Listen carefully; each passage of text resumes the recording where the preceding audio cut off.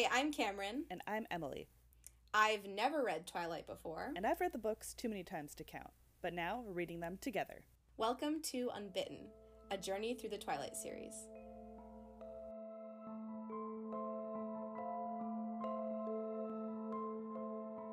In this episode, we'll be covering Chapter 9 of New Moon. Hello. We're back, baby. Welcome back to the podcast. It's back to the podcast. It's Aries season. Oh my god. That's happening. Wahoo! Oh my god. Yes! We're at our maximum power!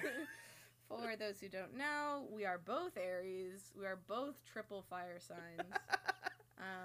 It's which a means problem. we're insufferable. Yeah. So yeah. It's why we're friends. It is. That's true. That is legally true. Legally. Legally factual. Yeah, it's actually written in our contract. Yeah, we definitely have a contract. Yeah, for sure. I read the first fourth of this chapter last night, and I literally had to put it down and go to bed because I was so like, this is secondhand embarrassment. The chapter. Yes, exactly. And oh my god, the number of times I had to just like look away. I know. I was just like, oh my god, everything about this is so horrible. Like, literally, I want that to be the title of this episode, is Second Embarrassment, the chapter, because it's horrible. It makes me so upset. I'm so glad that you had the exact same thought, because I was like, this whole chapter is just secondhand embarrassment, the story. Yeah, cringe. It's horrible. I hate, like, living in this zone of cringe and embarrassment. I can't do it. I'm really ready for plot to start.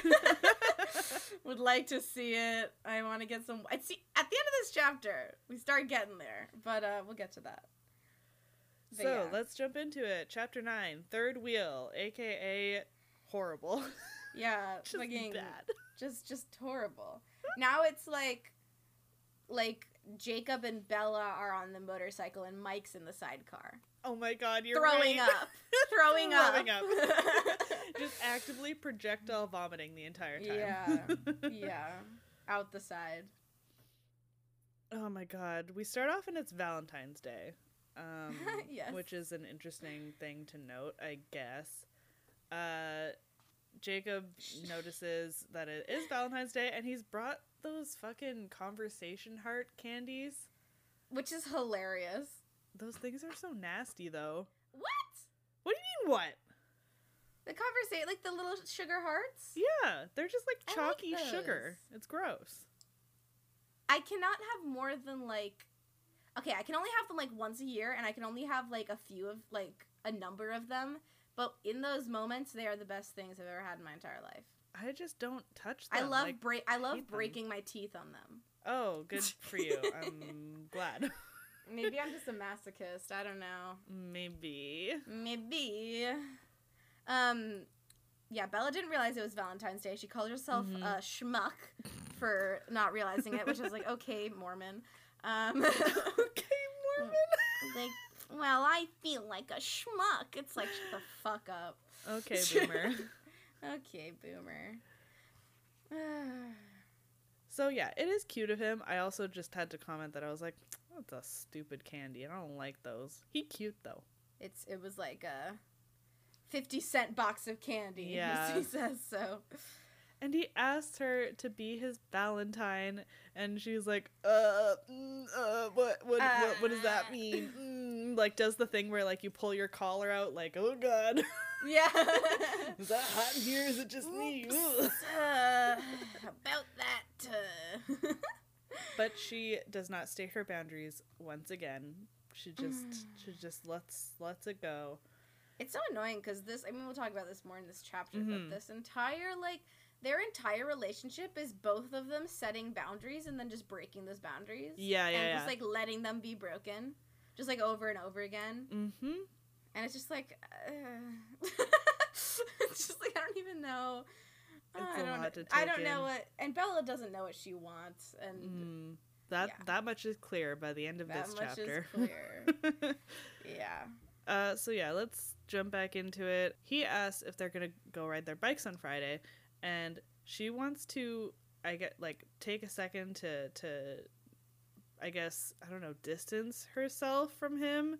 And she's like, actually, I'm going to a movie. You know, I've got other friends that I got to hang out with. Because Mike had previously been like, "Do you want to see a movie with me, Bella? Oh, Bella, do you want to go see a movie with me?" And she's like, "Yeah, it's friends." Yeah. But then as soon as Jacob's face falls, she's just like, "Oh, but you can come." Yeah. she's like, I'm gonna make these boundaries clear. I'm gonna like stick my ground. And then he looks sad for 1 second. She's like, "Oh, no, little puppy, no, you can come." Yeah. They seem to be connected, and when he's like feels pain, she gets little stabs of her own pain.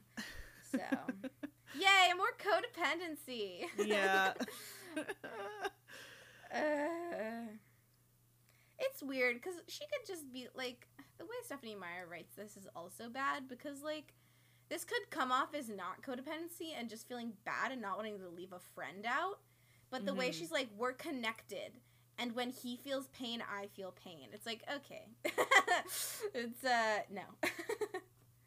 Yeah, it's, I don't know. I don't love the way that it happens. I don't think it's quite the same codependency as Edward level. Oh yeah. But like it's definitely there. Yeah. Which you see more and more in this chapter, the more she says like, "Oh, like, you know, I'm tied to him," or, you know, "My happiness depends on him. I needed Jacob." Like it really builds more than just like, "Oh, like they're really good friends and she enjoys hanging out with him." Why can't you just be normal? Be normal. Yeah. And then, you know, she mentions, you know, you could bring Quill, and he's like, "Oh my god, he's gonna freak senior girls." And there's the little note that she didn't mention Embry, and neither did Jacob, so they've kind of, you know, still a touchy subject, still unresolved. She's not going to talk about it. Yeah. I guess. This is great because Bella starts to talk to Mike about the movie thing happening, and she's like, "I'm thinking of getting a group together. A whole bunch of us." Yeah. And she like invites like every single fucking person that they know. It's like, I think it's like 10 people that they invite by the end of it. Yeah. 1, 2, because 3, she 4, says 5, 6, 7, 8, 9, 10, 11, 12. There's gonna be 12 of them if they all go. Yeah. Yep. I missed Eric and Katie in my initial account, I realized as I was because looking they're at this now. fucking useless, sorry. Yeah. They just like aren't. They just aren't. They're just names to exist. They're just names. But like, it made me so nostalgic because I used to do this in high school quite often, where we'd end up with like 10 people going to a movie, and we'd take up like, we'd like put our coats down at like either end of like a whole row of like seats. And like, this is our zone. Oh my goodness. But like the stress about getting the right seat of like, okay, I need to figure out who's oh my coming, god, wait, who am I that's gonna so sit true. with. You know, How's I'm flirting with this the line person, gonna so go? I want to be near them, but like I also don't want to be near this person because like they also have like a thing going with this person, but this person also has a crush on the same like person that I have a crush on, so like I need to make sure I get there first, and it's a whole fucking calculation. Yeah. Harder than rocket science, one might say. I mean, it wouldn't be right, but no, you're right. It's a You've good never point. said a wrong thing in your life. Oh my god, thanks, I know. So they're going to see Crosshairs, which I don't know anything about, but apparently it's a bad movie that's really bloody. Okay, you know what? You know what the weirdest thing is that she named a movie title, and in my mind I immediately was like, oh, it's some made-up movie. Like, I didn't even conceptualize that it could be real, even though I had a whole fucking story arc of if they watched Gattaca in their science class, and yet this didn't even occur to me as like a real movie. I'm gonna look at it. Wait, Crosshairs came out in 2013. What? Wait, when was this book written? Wait, what? Wait, what? There's Crosshairs movie. Wait, what? Okay, there's a Crosshairs movie that came out in 2013, and this book was published in 2006. Stephenie Meyer predicted the future, bro. What the fuck? Did she just make up a movie? Dude, she must have, because this book came out in 2006. There's a Crosshairs Transformers movie. That was 2017. There's the 2013 Crosshairs.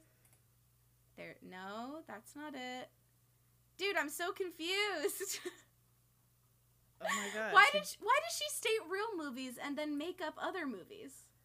But that's the weirdest thing, is that I did just assume that this was a made-up movie, even though previously she has fully used real movies. It's a weird, like, my brain just suddenly went, that's not a thing. I guess I went, that's not a thing, because I'd never heard of it. I guess so. I'm looking up Tomorrow and Forever, which is the romance movie. Nope.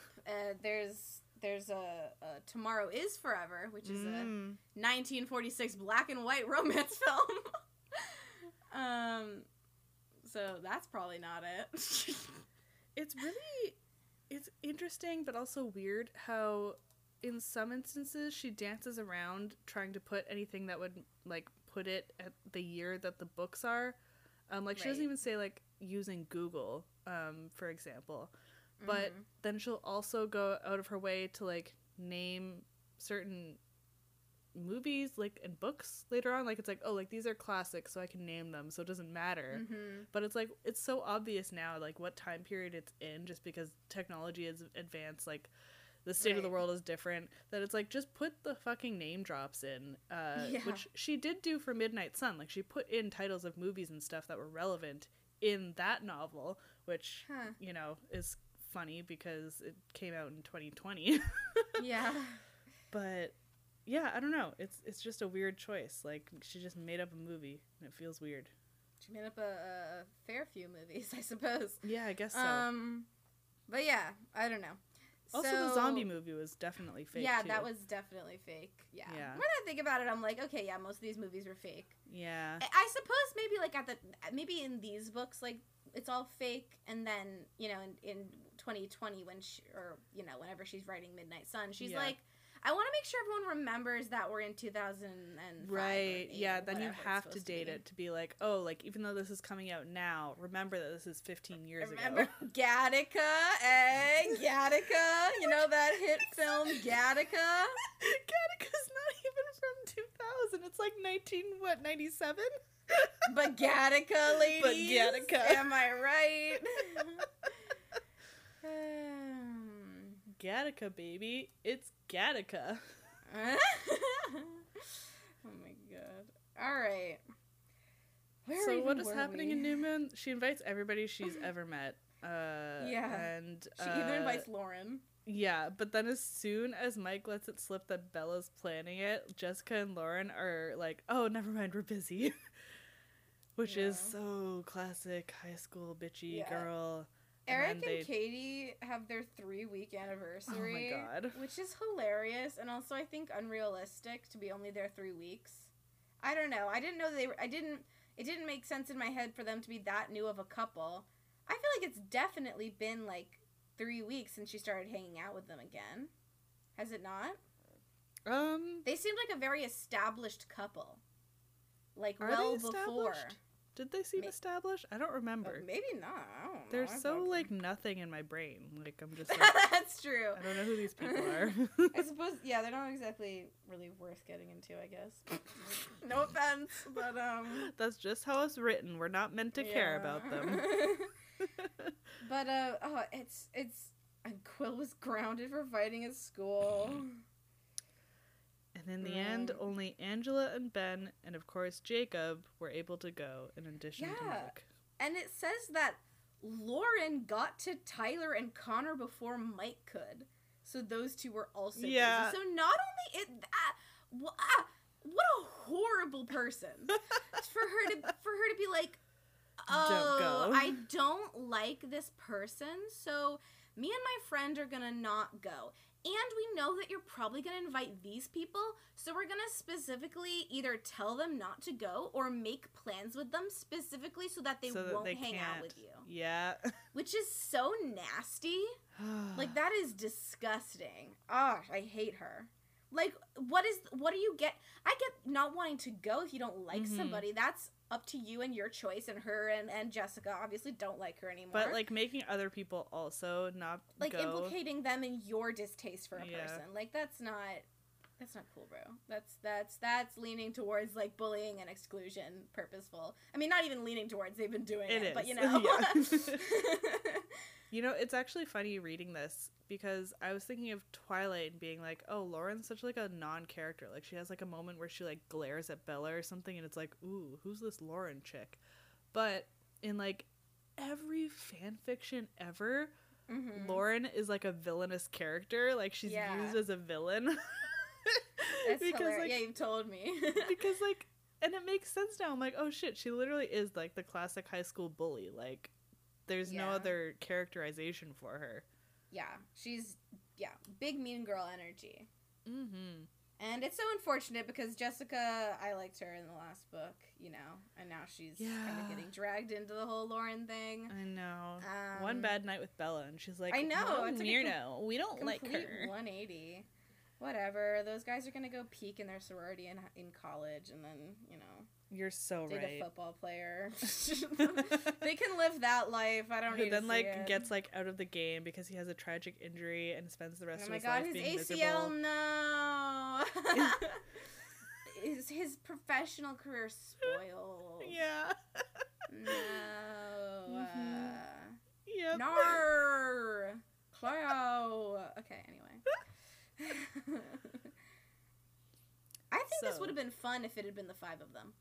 Yeah, definitely. It would have been just like cute instead of, well, the chapter's called Third Wheel, so we know what happens. Angela's the sweetest. Ben is cool. Yeah. I want them all to be hanging Friends. out together. I think they could have been all good buddies, but then of course, you know. Yeah. We'll see. So Jacob shows up in front of her house. He finished building the rabbit. This is the maiden voyage. Woo. And then she holds her hand up for a high five. He hits her hand and then twists their fingers together. Oh my god. I can't. It's not fair. And she's like, all right, fine. You're the oldest. And he's like, of course I am. And they're still holding hands and it's cute. Let it happen. It's so, like, that perfect, like, casual intimacy where it just, like, it feels right, feels good in the moment. There's no, like, should I, shouldn't I? He just goes for it. Yeah, like, and, like, the thing is, too, it's, like, yeah, like, there's obviously mutual chemistry. Yeah. And, like, because it wouldn't be such a natural finger twisting and they hold hands until someone is gonna possibly see, you know, like they only break apart when Mike's gonna see. Like if she, I don't know, I feel like Bella would definitely like be much more forceful about it if she seriously didn't have any other feelings, like, well, and it wouldn't be such a natural feeling thing. Yeah, she'd never let it get to that point with Mike, for example, who's been crushing on her for like the last year. She'd never Oh my god, can let you that imagine happen. if Mike tried to pull that? Oh, gross. Lose her fucking mind, bro. I know. I'd lose my mind for her. I lose my mind just thinking about it. When will Mike stop? When will Mike stop? He didn't even do this thing, but like when will he stop? I wrote that in the chapter somewhere. I love it too that so Mike, it says Mike's Suburban chugged around the corner, which is just a perfect juxtaposition against Jacob's super cool car. Because it's just this wonderful, he's like, check out this awesome, you know, whatever the fuck it's called. Rabbit. Whatever. The rabbit. I don't know what that means. I don't, sure. It's a cool car. And then Mike rolls up in his Suburban. And it's like chugging along, you know. Doesn't even have character like Bella's truck. Yeah. And it's just like, oh, so yeah, as we've established, this is the most milquetoast male in this entire book series. Yeah, and Bella, like, shows off on Jacob's behalf. She's like, yeah, like, this is Jacob's car. He built it himself. Yeah.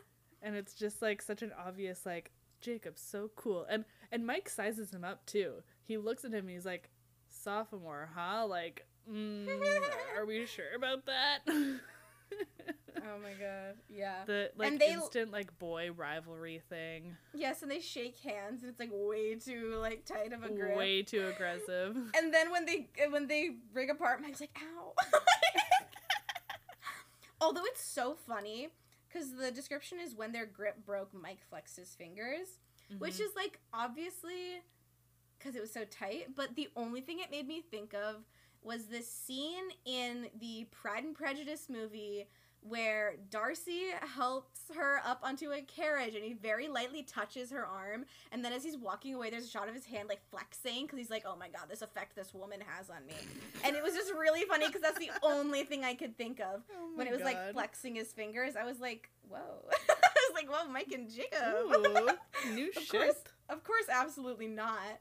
But it was the first thing that I thought of. Have you seen Pride and Prejudice? Because if not, I'll send you that clip. Absolutely not. That's so upsetting. It's a really good movie. That's the one with Keira Knightley, right? Yes, it is. Yeah. It's that one. Okay. So yeah, Mike and Jacob have a competitive / horny moment. We're not sure. We'll never know.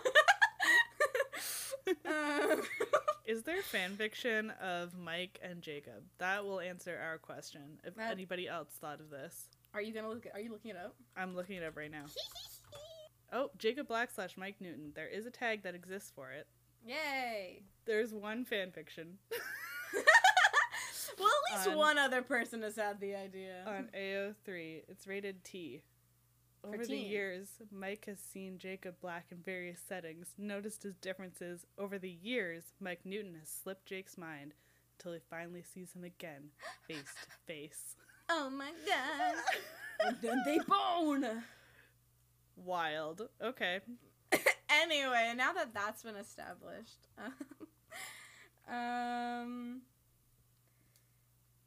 so Ben and Angela cancel. Angela's got the stomach flu. This is immediately awkward and terrible.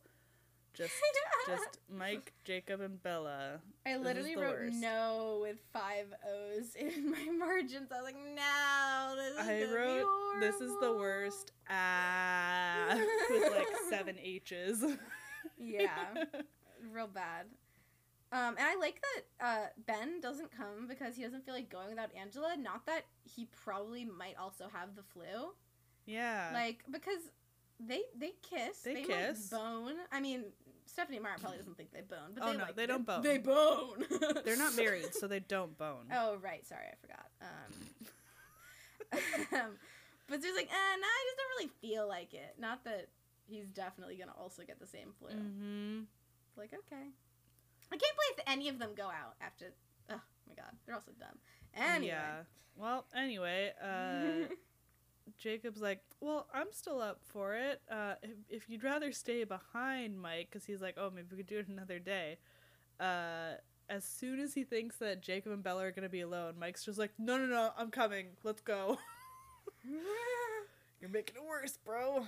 Yeah, it's so annoying, too, because if Bella had popped in soon enough to be like, let's just not do it, mm-hmm. like, they would have just canceled. But Jake's like, I'm macho. I'll go to a movie with 2 other people. It's like, I'll go on this incredibly awkward thing. It's funny, too, because he doesn't even think it's awkward. Well, yeah, that's the thing. I'm like, when we read it, though, Jacob does not act awkward or feel like it's awkward the entire time. He's got so much confidence in, like, his own, like, life that he's like, you know, maybe this is awkward for you, bud, but I'm thriving. He was like, cool, let's do it. Yep. He just, like, makes light of everything. So yeah, and so they go drive. In. Yeah, which is another hit to Mike's ego. Yup. Mike sits in the back seat. As he should. Yep. And then, Mike is say like... Yep. He's just, when will Mike stop? Mike, yep. He says Mike changed his strategy. He leaned forward, resting his chin on the shoulder of my seat. His cheek almost touched mine. Yo! Personal space! Uncomfortable! It's so gross. I'm like, oh my god. And she, like, shifts her entire body to press her back up against the window so that she can be far away from him. The secondhand embarrassment definitely hit for me here. I was like, I don't want to be here. I don't want to be part of this. And then, like, Mike is asking about the radio, and Jacob has this amazing moment. Oh my god, he's so thoughtful. Like, Bella literally hasn't told him this, but he could just tell from, like, how she reacts to when music is playing that she doesn't like when music is playing. Yep. He's and that so it irritates fucking her. Intuitive and observant. Which is kind of funny that she doesn't like music. Yeah. She's like, I love Debussy. Like, what the fuck? Are you lying?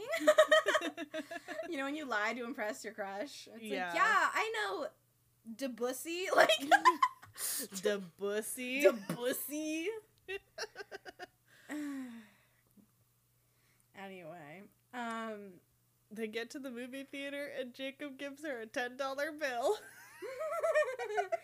because she has to buy his ticket. I know, it's so cute. It's so funny. He's like, I know I don't look it, but I am a child. It's funny because even in this, he doesn't even seem awkward about it. He's not like bashful of like, oh, well, technically I'm still too young, so you can't get. He's just like, oh, you know, I'm not old to get into this. Can you just grab my ticket? Like, he's chill about it. He's just chill about everything. Yeah. Love and then, his energy. you know, Billy is also chill. He's like, I love that he said that Bella was planning to corrupt his youthful innocence.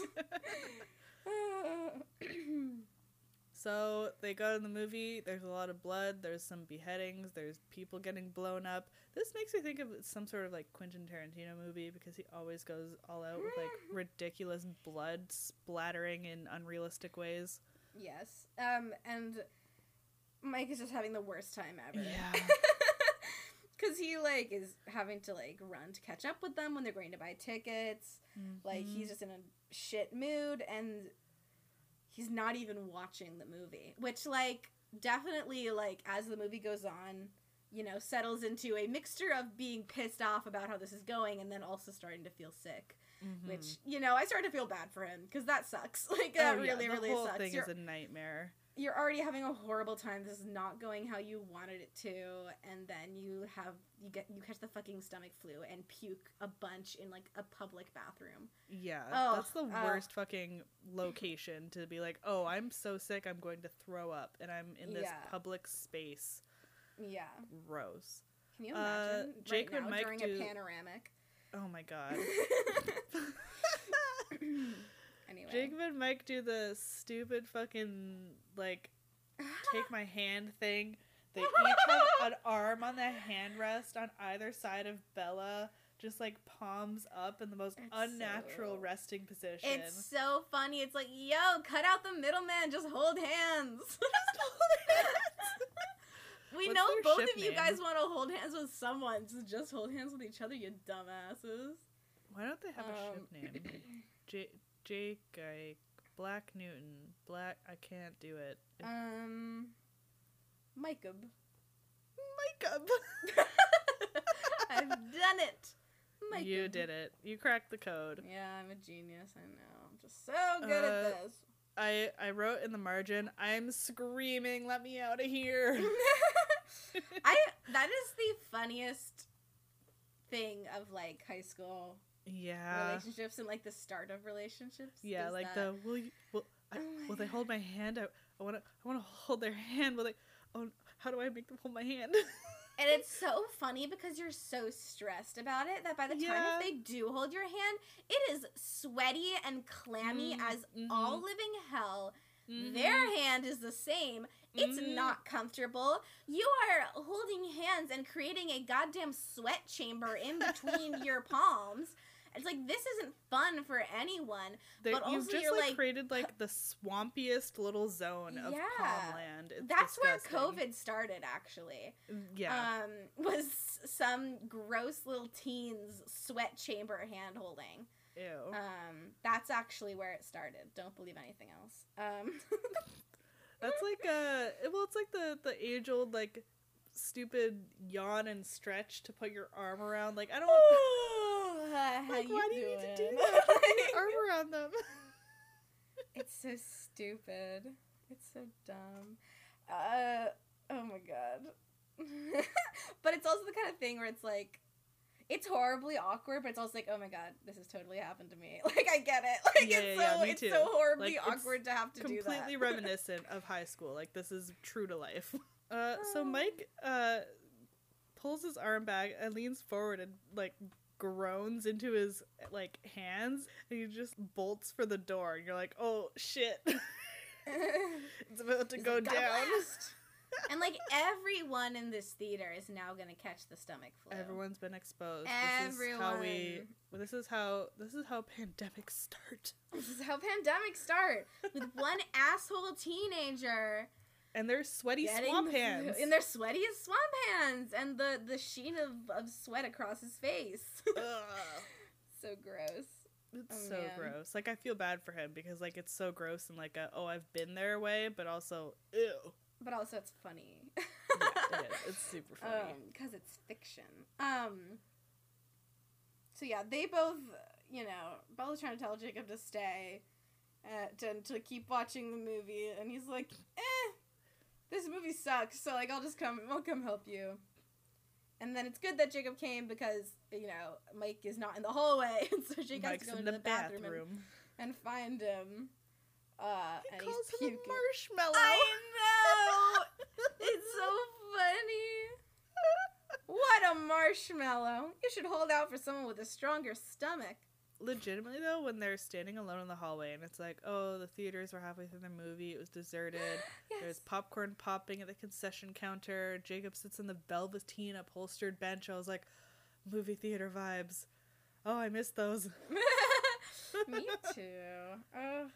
This is such a weird context to be speaking of this book because, like, the comments of, like, oh, like, remember I was, like, tearing up about their little backyard dinner party at the Black House?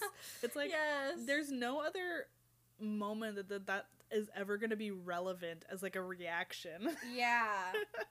Yeah. Like, 3 years ago, if you said that, I'd be like, why? What's wrong with you? Go outside. Make friends, you loser.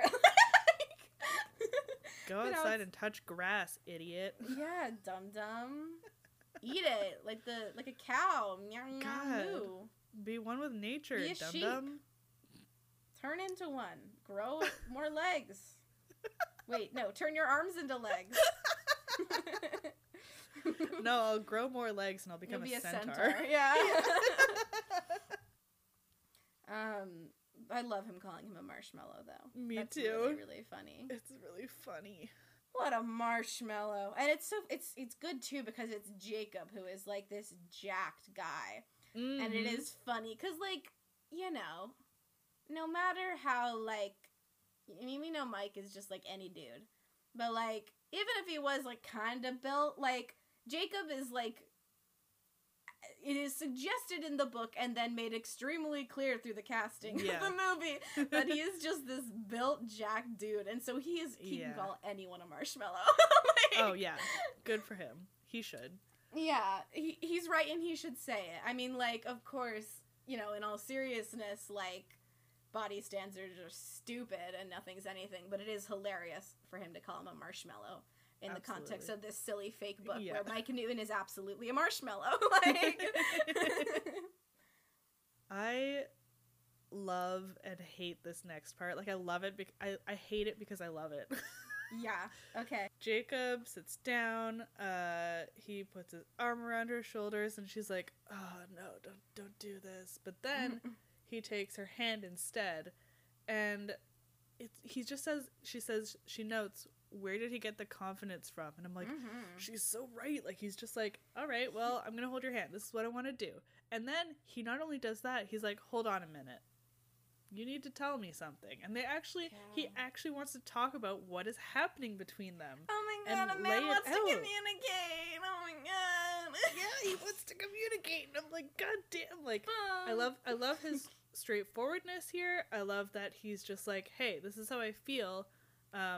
I want to, like, see what's going on with us. And he's like, okay, you like me, right?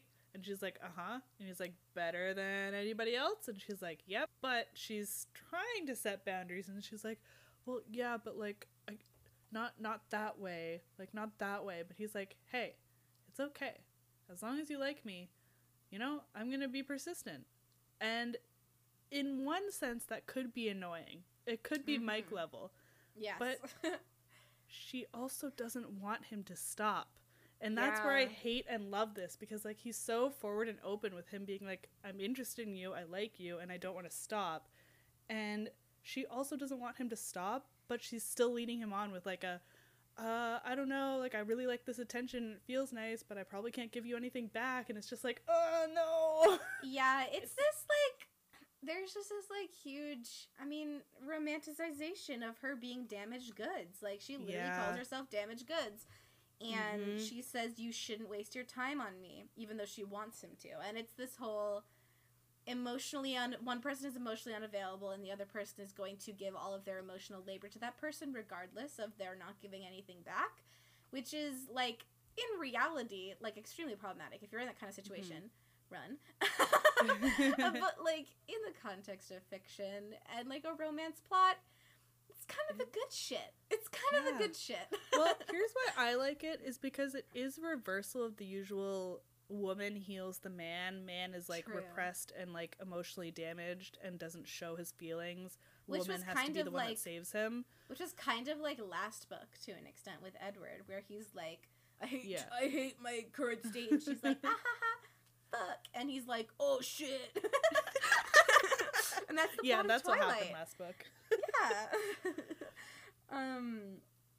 But, and so it's just, like the good kind of angst that is fun to read about in fiction and not necessarily what you want in real life. Yeah, I think we can, like, the pitfall here is if, you know, the young girls reading this is like, they might take this seriously, and this could then lead them into toxic relationships, emotionally abusive, just like emotionally exhausting relationships that they are better than. However, like the two of us are older, we know that this isn't, we would never take this shit in real life, and so it's like the kind of thing where it's like, this scares me because I know that this affected young girls badly. However, like, right now, both of us as adults can be like, oh, fuck yeah, the angst, like. Yeah. So it's definitely, you know, two sides of the coin on that one. It's called critical thinking skills. Oh, wow. I didn't know I had those. You're literally like an English major. Yeah, I know. It was funny coming out of, I'm like, this is literally half of what I do. It's just read books critically. You wonder why I have a book podcast. Why I chose this book series? About Twilight, of all things. My professors would be so disappointed in me. But yeah, so she's like, don't waste your time on me. She's thinking about how but she wants him to, especially if he's going to accept her as she is, which she says she's damaged goods, which, you know, calling yourself as a woman a material good is like, okay, interesting. Well, it's that same sort of weird, like, Christian metaphor for, like, virginity of, like, oh, like, you're soiled now, you're not pure anymore. You dated a vampire, so you're going to hell. Yeah. Sorry. Call me by your name, though. Yeah, I was literally gonna say, go hang out with Lil Nas X. Take that stripper pole down to hell. Dude, have you seen those TikToks? Yes. I've been watching his Twitter, like, for the last several days. He's just, like, he's retweeting shit. He's making TikToks. I'm living. But yeah, I love anyone who's owning their sexuality, owning, like, the stupid trauma that people gave them. Like, for example, him believing he was condemned to hell through all his teen years and then being like, fine, you say I'm going to hell? Fuck you, I'm going to hell. I'm gonna ride Satan's dick. And I'm gonna give him the goddamn time of his life. And it's like, yes, you are. You know what? Lil Nas X said bottom rights. That's what he also did. You're so right, and I love that for him. I didn't even think about that. That's hilarious. Oh, he's so cool. He's seriously so cool. Those videos of him learning to pole dance, too. I know. It's so impressive. It's so hard. I'm so to obsessed. Learn to pole dance. I've watched that video, like, 7 times, and I've listened to it on Spotify, like, 20 times. Yeah. Oh my God. It's so cool. But yeah, anyway, the one where, like, Twilight. The camera rotates around him. Yes. But, and there's the ones where he's training to do it, and he's just, like, in, like, whatever clothes, but then the huge, like, step-on-me heels. The heels. Mm-hmm. And just, like, learning to do, like, the spinning thing where it looks like you're walking on air. So cool. Meanwhile, like, he's referencing things from SpongeBob. Yes! Like, half of his jokes are SpongeBob related, which, like, he's just so wonderfully of this generation. Yeah. He's so fun. Oh, I think he's great. Anyway. Anyway, back to this boring ass fucking book. Yeah, back to these damaged goods. Yeah, so Bella keeps saying, like, don't expect more than, like, us being friends. And he kind of pushes it a little. He's like, oh, but, like, this doesn't bother you, right? And he's, like, squeezing her fingers because they're still holding hands. And he's like, so what's the problem here? And she's like, the problem, and this is key, is that it means something different to me than it does to you. And that is so, so true. Mm-hmm. But he's like, well, that's my problem. Like, you know, if I get hurt, that's my prerogative. Like, which is true. Hello? Every car in the world outside my window? Okay. Another car crash? Another car crash. There was one earlier, and I was people watching. It was hilarious. Someone literally got out of her side passenger door as the car was still driving and ran after the other car to make sure they stopped. It was amazing. Anyway. But yeah, it's a weird situation for sure. But I think the important thing here is that they are communicating it. Yeah. They are both treading lightly, but not in a walking on eggshells way where it's like any moment the other person will not be able to take it anymore. But more in a, we have to go cautiously because, you know, Bella really somebody could end up hurt with this. Yeah, and Bella is really struggling with trauma. And Jacob is really struggling with, like, these expectations that he knows can easily be let down. And it's cool that they communicate it. And they, like, it's doesn't resolve anything, obviously, but but at least it's on the table. Yeah, and they know it, and they know where they're at. Even if it isn't perfect, they both know where each other stand. And I think that's really important. And there also isn't, like, I think if either of them wanted it to stop, they would say so. Yeah. And so clearly, even though it's kind of an awkward, uncomfortable, not 100% like perfect situation for them, they are both okay and consenting for it to continue sort of how it's going. Yeah. So, like, I think that's the important part here. It is. The other part of that They've sort of explicitly said, like, here's what I'm looking for, here's what I'm not looking for, but are we okay like this? For now, yeah. Like, this is a way of, like, showing that the relationships don't have to be perfect, and not everyone in a relationship has to be perfectly happy for a relationship to work in some extent. Like, Bella is clearly dealing with a lot of trauma, and Jacob is someone who is going to love her and care about her regardless of this trauma. And I think that's also, like, a really important thing to think about in this, is that, like, it's not ideal, but she is still being unconditionally loved, despite the fact that she is not mentally ready to be able to give it back. She still wants things. She wants to be loved, but she's struggling. She's struggling mentally, and it's another way of, like, interpreting this is, like, this is showing a mentally ill person. This is still capable of capable of and worthy of a happy, healthy relationship, friendship, connection with another person. Which I think totally agree. We are reading so much into this silly little book, but, like, I totally... We are. I see it now that I've made the point, you know? I'm just like, I see it. No, you're right. So it but is like, cool on the other hand. Is it there, or are we just seeing it? Hey, part of interpretation is up to the reader. Yeah, it's there because we're seeing it. And that is what being an English major is. That is what critical reading is. That is what literary analysis is. If you can support it in the text, it's true. And then the artist has nothing to say about it. Sorry. Snapping my fingers. That's how it works. Yeah. You'll love to see it. Man, I wonder what Homer would have thought about all the people who are like, Achilles and Patroclus are banging. Like, it's like, you can't say they aren't because you're dead. You're dead. Oh. You and your friends are dead. Yo, there's like a motorcycle gang outside. Look at them all go. Jacob? Bella? Jacob and Bella? There was a third person. Is it Mike? Mike. Just trailing behind. Anyway. Alright. Back to this book. Oh. Jacob's like touching his scars and he's like, what happened here?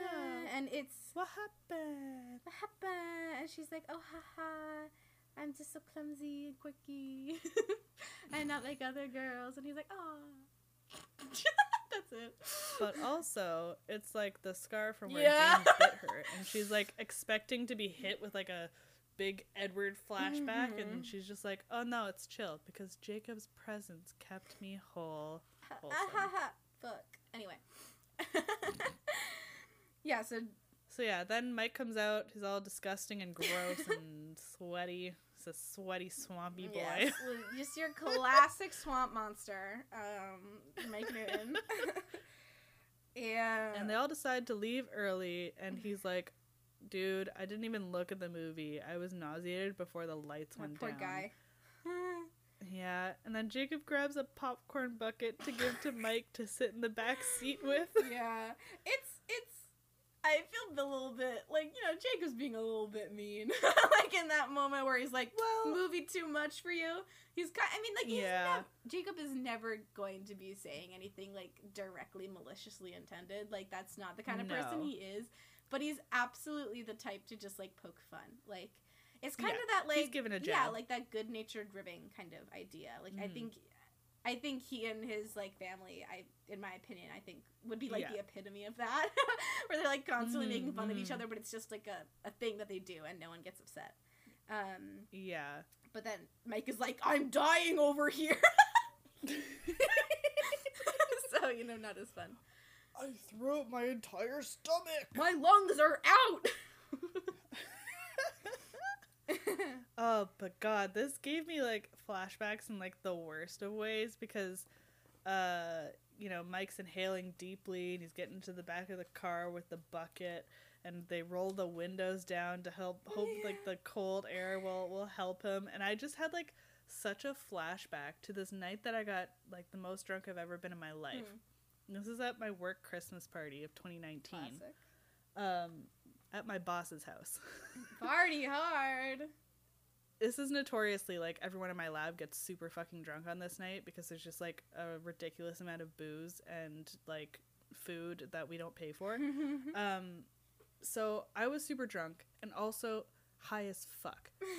One of my coworkers has notoriously strong weed. I smoked a joint with him after already being wasted from, like, way too many shots. And so the night is coming to an end. We're getting a ride home. And this is a drive that's, like, I want to say at least 40 minutes or something. Because, like, he lives in a different city from, like, where we work. And I was just sitting in the back seat with the window cracked, like, pressing my forehead to the glass, like, please don't throw up, please don't throw up, please don't throw up.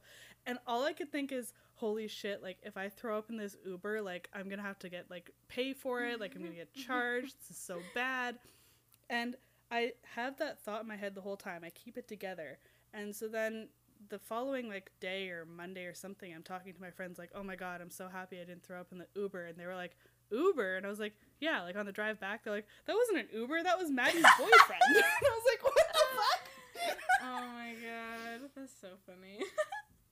I was totally convinced the entire time that we were just in an Uber, and it was an Uber driver. And, like, the girl was just having, like, weirdly flirtatious conversations with this Uber driver. Yeah. It's like, what? Oh, that's bold of you to assume I could even focus on anything other than just not throw up. Yeah. That reminds me of the morning that I was dummy hungover. And, yeah, I've told you this story many times, but they told me to drink water, and I did, and then I turned around and threw it up, and, like, any, like, bile from my stomach onto the subway parking lot ground at, like, 7:30 or 8 a.m. on, like, a Tuesday morning. It was so bad. It's so funny to me now, but oh my God, it was horrible at the time. Just, like, projectile vomiting water. And the thing is, like, we were on the way to, like, we worked at a camp, and we were pretty close to, like, the school, so there is a high chance that some poor camper in the car was driving by with their parent and saw me just, like, onto the pavement. Oh, it's so funny to think about. Oh my God. I did throw up that night. I just held it in until I got home. I'm proud of you. Yeah. Oh my God, so funny. What a nightmare. So all that to say, Mike is having a rough time, and I get it. Yeah. And then Bella notices that Jake he's like, I'm feeling good, like, I'm warm. You know, he said before that he doesn't really get cold. We've seen that before. But then she touches his forehead, and his head is, like, hot. Like, he's burning up. Yeah. Which, I think this is really interesting. Like, this opposition to Edward, where Edward has always been ice cold. Ice cold. And Jacob is always warm. And, you know, now, like, obviously we see it seems to be some sort of sickness, something. But, like, he doesn't get cold, like, in the car ever. And now he's just, like, he is physically very warm all the time. Well, it's also, like, a couple of times already, she said that Jacob's, like, her own, like, personal son. So you really get that, like, sort of, like, fire and ice, like, opposition shit. Yeah. Just jumping ahead because we're on that topic, like, on the next page, she describes a smile that breaks out across his face, the way the way the sunrise set the clouds on fire. Yeah. And this then leads again into, like, these symbols for each of these, like, main characters. Like, Jacob is the sun, and he is warmth, and he is sunlight, and it is just, like, warm and fuzzy, hot summer day. That is Jacob. Edward is, like, the cold winter midnight, right? Where it's just, like, stoic. No sun. Yeah. He's cold. The moon is out. He's withdrawn, like, emotionally. Yeah. And then Bella has all this water imagery surrounding her. And, like, very fluid and changing and malleable. And I think that's very interesting to think about. And perhaps very emotionally volatile. Yeah. Hey. Is Bella a Pisces? Bella's a Pisces. Bella's a little crybaby. Maybe she is. I don't know. Who's to say? She's got Taurus. Got Taurus in her somewhere. Stubborn bitch. Well, you know, according to fucking astrology, she's a Virgo, but, like, remains to be seen. Remains to be seen. Maybe. But yeah, that's just something that is super interesting to me, and I'm starting to, like, see more and more as these symbols that follow these three main characters. Yeah, the symbolism that is attached to each of them. Yep. It's fun. It is fun. I love to see it. Could write a great paper about it. Oh, God. So, Bella starts to feel guilty for fucking once.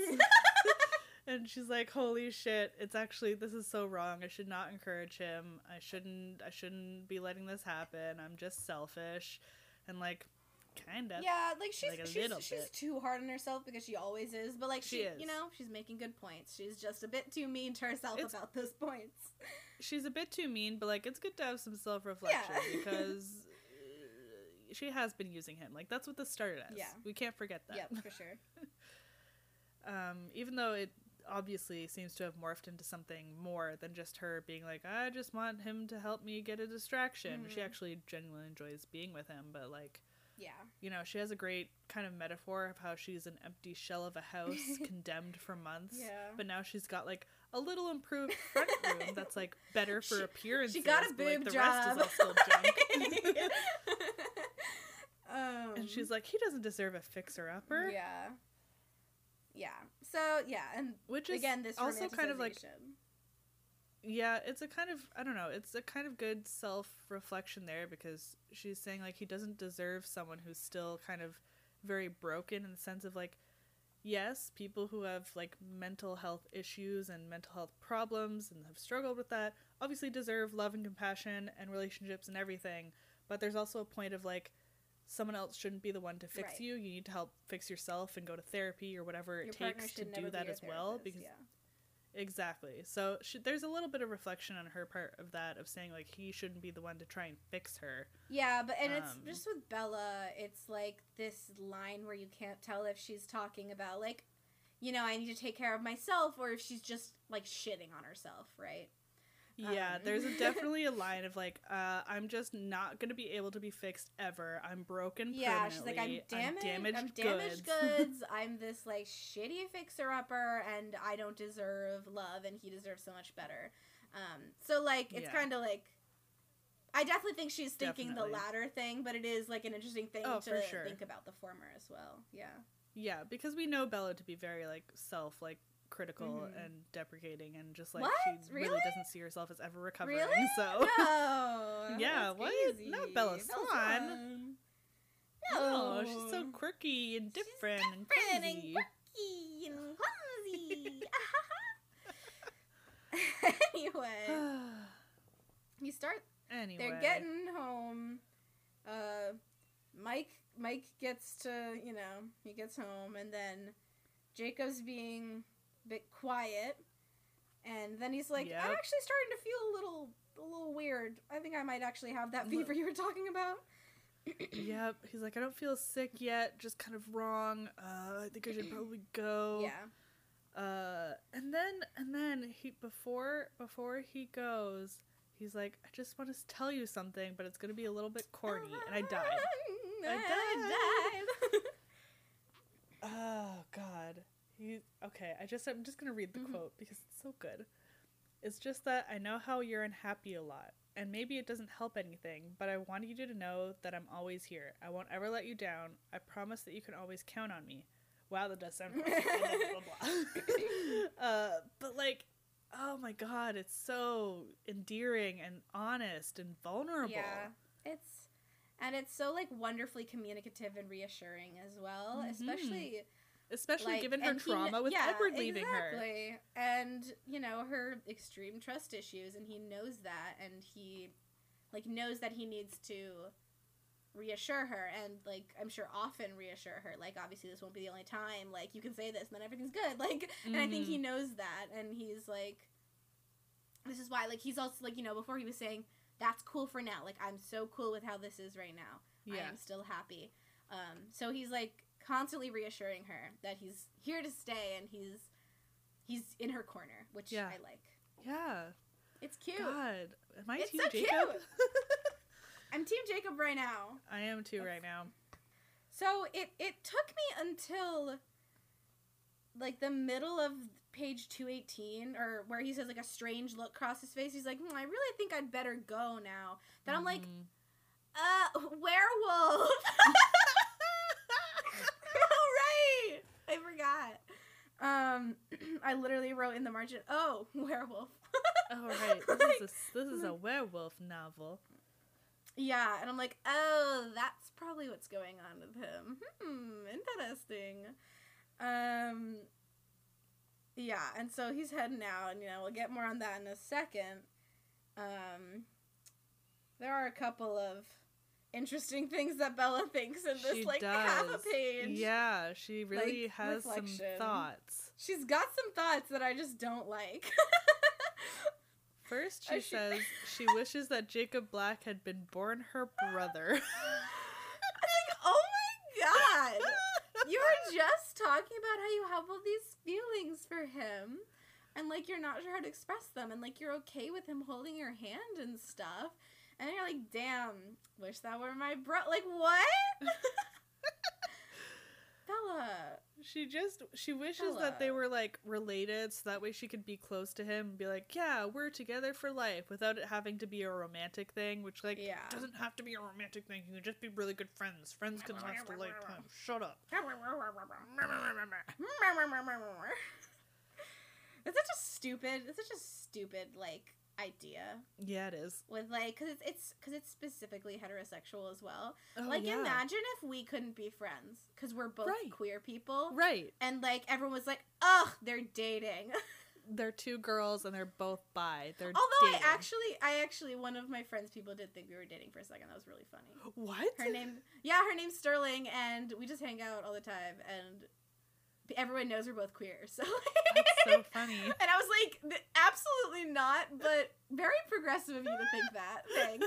And we were kind of joked about it, like, yeah, we can let people believe that. Yeah, that's like, that's you fine. Know what? Like that's a progressive assumption to make. Yeah, she's cute. We can pretend. It's hilarious to us. Next paragraph that's also wild. Bella says that she never meant to love him. So she's just like admitting it. Yeah. But the thing that she also knows is that how love gives someone the power to break you, which is like, oh, God. No, you poor thing. Oh, no. Yeah, and that she's, like, been broken. And then, like, right after that, you know, like a triple hit right here because she's saying she needs Jacob like a drug. Yep. And it's like, oh, okay, the codependency's back. We're back. Full force, baby. It's just like, I literally just wrote stop. Stop. Make it stop. Please. We already had the personal brand of heroin. We already, like... Oh my goodness, make it stop. And the thing is, she couldn't bear for him to be hurt, and she knows that he thinks, like, patience would change her, and then she's like, even though I know that's never gonna happen, I also want him to try. So, like, she really... That's a problem. Yeah. It's no, like no, this no, kind of no. It is absolutely this like cognitive dissonance of like of like this dissonance of like her being absolutely sure that she will never get better because this is the mental state she's in, but also knowing that she wants it. She wants it even though she cannot let herself have it. I know. So it's sad and it's angsty and it's fun for fiction. It is. I'm having a good time and also a bad time. Yep. That's the way it goes. That's this book series. It sure is. Honestly, a good time and also a bad... Can we rename the podcast? Is it too late? A good time and a bad time. A Twilight podcast. Just saying. It's got a ring to it. Bit wordy. But, Bit wordy. That could be our, like, tagline. Oh, yeah. Unbitten. A good time, and a bad time. I'm the good time, you're the bad time. Get fucked. Anyway. Jacob's supposed to call her when he gets home, and then, like, just, like, minutes keep going by, and she's like, he's definitely supposed to be home by now, because it takes me this long to drive, and he drives faster than me. So she calls him instead, and Billy picks up, and she's like, yo, is Jacob home? And he's like, he's here. It says Billy said tonelessly, so it's just, he's here. It's like, okay. And she's like, yeah, is he good? And he's like, he's too sick to call. He's not feeling well right now. Ha, ha, ha. Like, and then okay, Robo Billy, like, all right. You need help, and he's just like, stay at your place. And she's like, okay, bye. Okay, bye. And he's like, the way he said it was almost rude. Yeah. And she's like, okay. And then he says, bye, Bella, and disconnects before she can say bye back. And it's before she can think much further on this, she throws the fuck up. Poor thing. Yeah, she's like, okay, I'm gonna go tomorrow, like, I'll bring them soup and see what's up, like, and then in the middle of the night, she wakes up and just is yakking. Yep. Just endlessly yakking, and it goes she spends on the entire next 24 hours just like living on the bathroom floor. God, it's so funny too because Charlie has no fucking clue what to do. Oh God, no. He's so stupid, and it's so funny because like I get it that like in the end you just have to write it out. Like she just has to write it out. There's not really much she can do, and she's just gonna have to write it out and like see what happens. And, you know, there is only one bathroom. Charlie can't pee. Yeah. And Stephanie's like, damn, you're we're pretty bad there. I'm gonna go to work. I'm gonna go to work. You need, I would bring back food, but, like, you're probably you're dying. Anyway, so, like, I really have to go. I have to take a giant shit, so, like, I'm gonna go. I have to take a fat shit, so... I'm gonna take a fat shit in the public bathroom at the police station. But, like, here's a glass of water. Hope you feel better. Love you. Bye. Yeah, and he comes back like after work, and it's like after nightfall, and she's still there. Poor She's, thing. Like sleeping on a towel. Yeah, poor thing. And she like, Charlie lets her know that Mike felt better, and she was like, cool, but she's still like feeling bad, and she falls asleep on the towel, and she wakes up, and Charlie has moved her to her bed and put the water next to her, which is cute. Oh, he cares. He's doing the bare minimum, but he's trying. So then she eats some crackers, and then she's like, I'm gonna call Jacob. It's the best. It's the best post being sick / hungover food is like just something with carbs that doesn't taste like anything. There's no way this can make me throw up again, and it'll just absorb all the acid. Yeah. Yeah. Saltines. So Jacob answers this time, and he sounds bad. Yeah. He's like hoarse and whispering, and he's like everything hurts, like my entire body. And his voice is dead and a whisper. God. Yeah. Poor baby. I know. And she's like, you'll probably be better in a few hours. Like, I feel better now. And he says, I don't think I have the same thing you did. I have a case of the werewolf. Yeah. And it's like every part of me hurts. Oh, and it's so dramatic. But I wants love it. It's like the angst continues in new forms. She asks if she can bring anything and like what she can do because Bella's always, helping others instead of herself. Oh my god, such an empath. And and he's like, no, you can't come here. Like he gets very serious all of a sudden. Just like Billy. Yeah, and like he's happy to talk to her and like it seems nice, but then once she starts suggesting that she's coming over, he shuts down the conversation and hangs up pretty quickly. Mm-hmm. Big sad. And the moment when they're both silent for neither of them want to say goodbye. It's so cute. Yeah. And they're both like, ooh, on either side of the fucking phone. And just like she says, bye, Jacob, and he just, Bella. He whispered my name, then hung up the phone. Oh my god, it's the end of the chapter! Oh my god! So I'm confused on multiple levels. Mm-hmm. I'm just confused. I don't know why Billy is being so toneless and distant about it.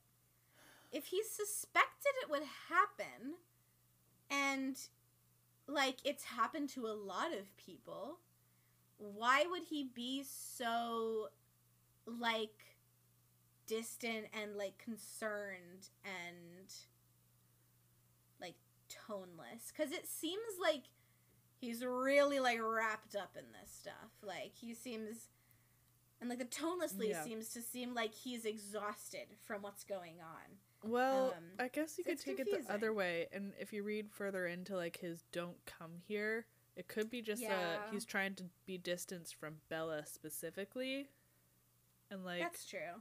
Not give her any hints. Yeah, maybe. That could also be it. Mayhaps. Why does he make it sound so serious? God damn. I don't know. He's just bad at this. He's really bad at this. Because Billy's a dance mom and he's obsessed with what's going on with Bella and Jacob's lives. He loves the drama. So, in order to like compose himself of the drama that's happening, he's like, I have to show no emotion. I cannot show any emotion. I'll crack if I do. But he wants the scoop, you know? Yeah. For his reality TV show. Mm-hmm.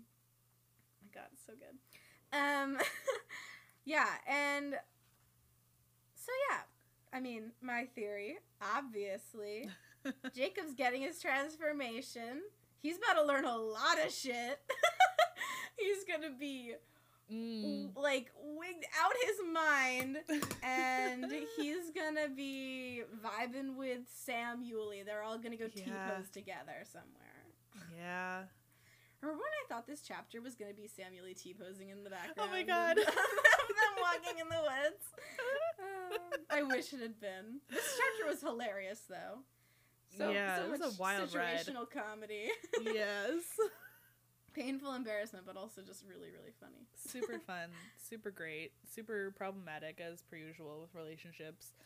I mean, not super problematic. It's not Edward levels, but you know, it's not Edward. They got some issues to figure out. But now on top of probably werewolf issues. Yeah. And I'm just scared. I'm scared for. I know he's gonna be okay, but I'm just like, oh, you poor thing. He must be so scared and confused and in pain, and like probably will also soon be learning a lot of stuff that's just gonna get dumped on him out of nowhere. That his entire like family and friends have all been hiding from him for his entire life, or all the ones who are werewolves. sure. So, poor little baby boy. I'm excited to see where it goes, though. But I have a feeling that the next chapter is going to be filler. Well, the next chapter is called The Meadow. So, sounds like Bella's looking for the meadow again. Yeah. But the first line of it is Jacob didn't call. It's like, fuck, this is just going to be like it's gonna be her dragged doing some out. other shit. Yep. To, like, show that time has passed between the last time she saw Jacob. Yeah. And, you know, we'll go to some weird meadow or something. I don't care about this meadow. Edward's not going to be there. Well, that's the end of this chapter, and that's the end of this episode. With my groaning and disgust. Until next time. Yay. As always, I'm just here to suffer. Aren't we all? And make silly little jokes on this silly little podcast. Before we head out, I want to say, so I recently guested on the Dunktown podcast. I actually guested on one of their Patreon exclusive episodes, so you probably can't watch it unless you go, it's a video, and you can't really watch it unless you go subscribe to them, but they're an amazing podcast. 2 women talking about basketball, but, like, all the fun stuff of basketball, not just, like, the boring, like, stats and stuff. Like, they talk about, you know, like, they rate how cute their butts are, and, like, what, shorts make them look better. And, like, who is, like, the ultimate cutie of each team and stuff. It's really, really fun. So I just want to shout them out. Dunktown podcast. They're great. If you like basketball, if you like hot guys, if you like funny girls who have similar energy to us, they are absolutely people you want to check out. So I just want to shout them out. And, you know, maybe if you love them, you know, you can subscribe to their Patreon eventually, and you can go watch that video. On that note, reminder to check out our Patreon.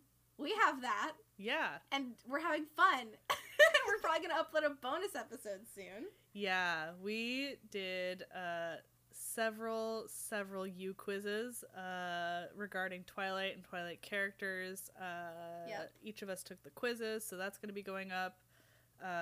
We're probably going to be doing some other stuff soon, reacting to TikToks. I'm so excited. I think another one that I want to do soon is also watching and doing like a little bonus episode on Vampires Suck, the Twilight parody movie. Yeah, and I think, like, stuff like how Twilight should have ended, those sorts of things would definitely be fun to check out. Sort of all the bonus content that I can get. Yeah, exciting stuff. Check out our Patreon. The lowest tier starts at $3, so you can get access to episodes early, but if you want to get bonus content, it's also only $5 a month to get all of the cool stuff that we're going to put up there. Also, thank you to our new patrons who signed up this month. Thank you, Avery and Becky. Hell yeah. Thanks again for listening. Thanks for listening. Love to see you guys tweet at us at UnbittenPod on Twitter, your thoughts and reactions to stuff. It's always great to see that too. So thanks. Yeah, and let's get a counter on how many times we ask when Mike will stop. All right. Bye. Bye. Thanks for listening to Unbitten. If you want to get in contact with us, follow us on Twitter at UnbittenPod or subscribe to our Patreon. And for now, the rest is still unbitten.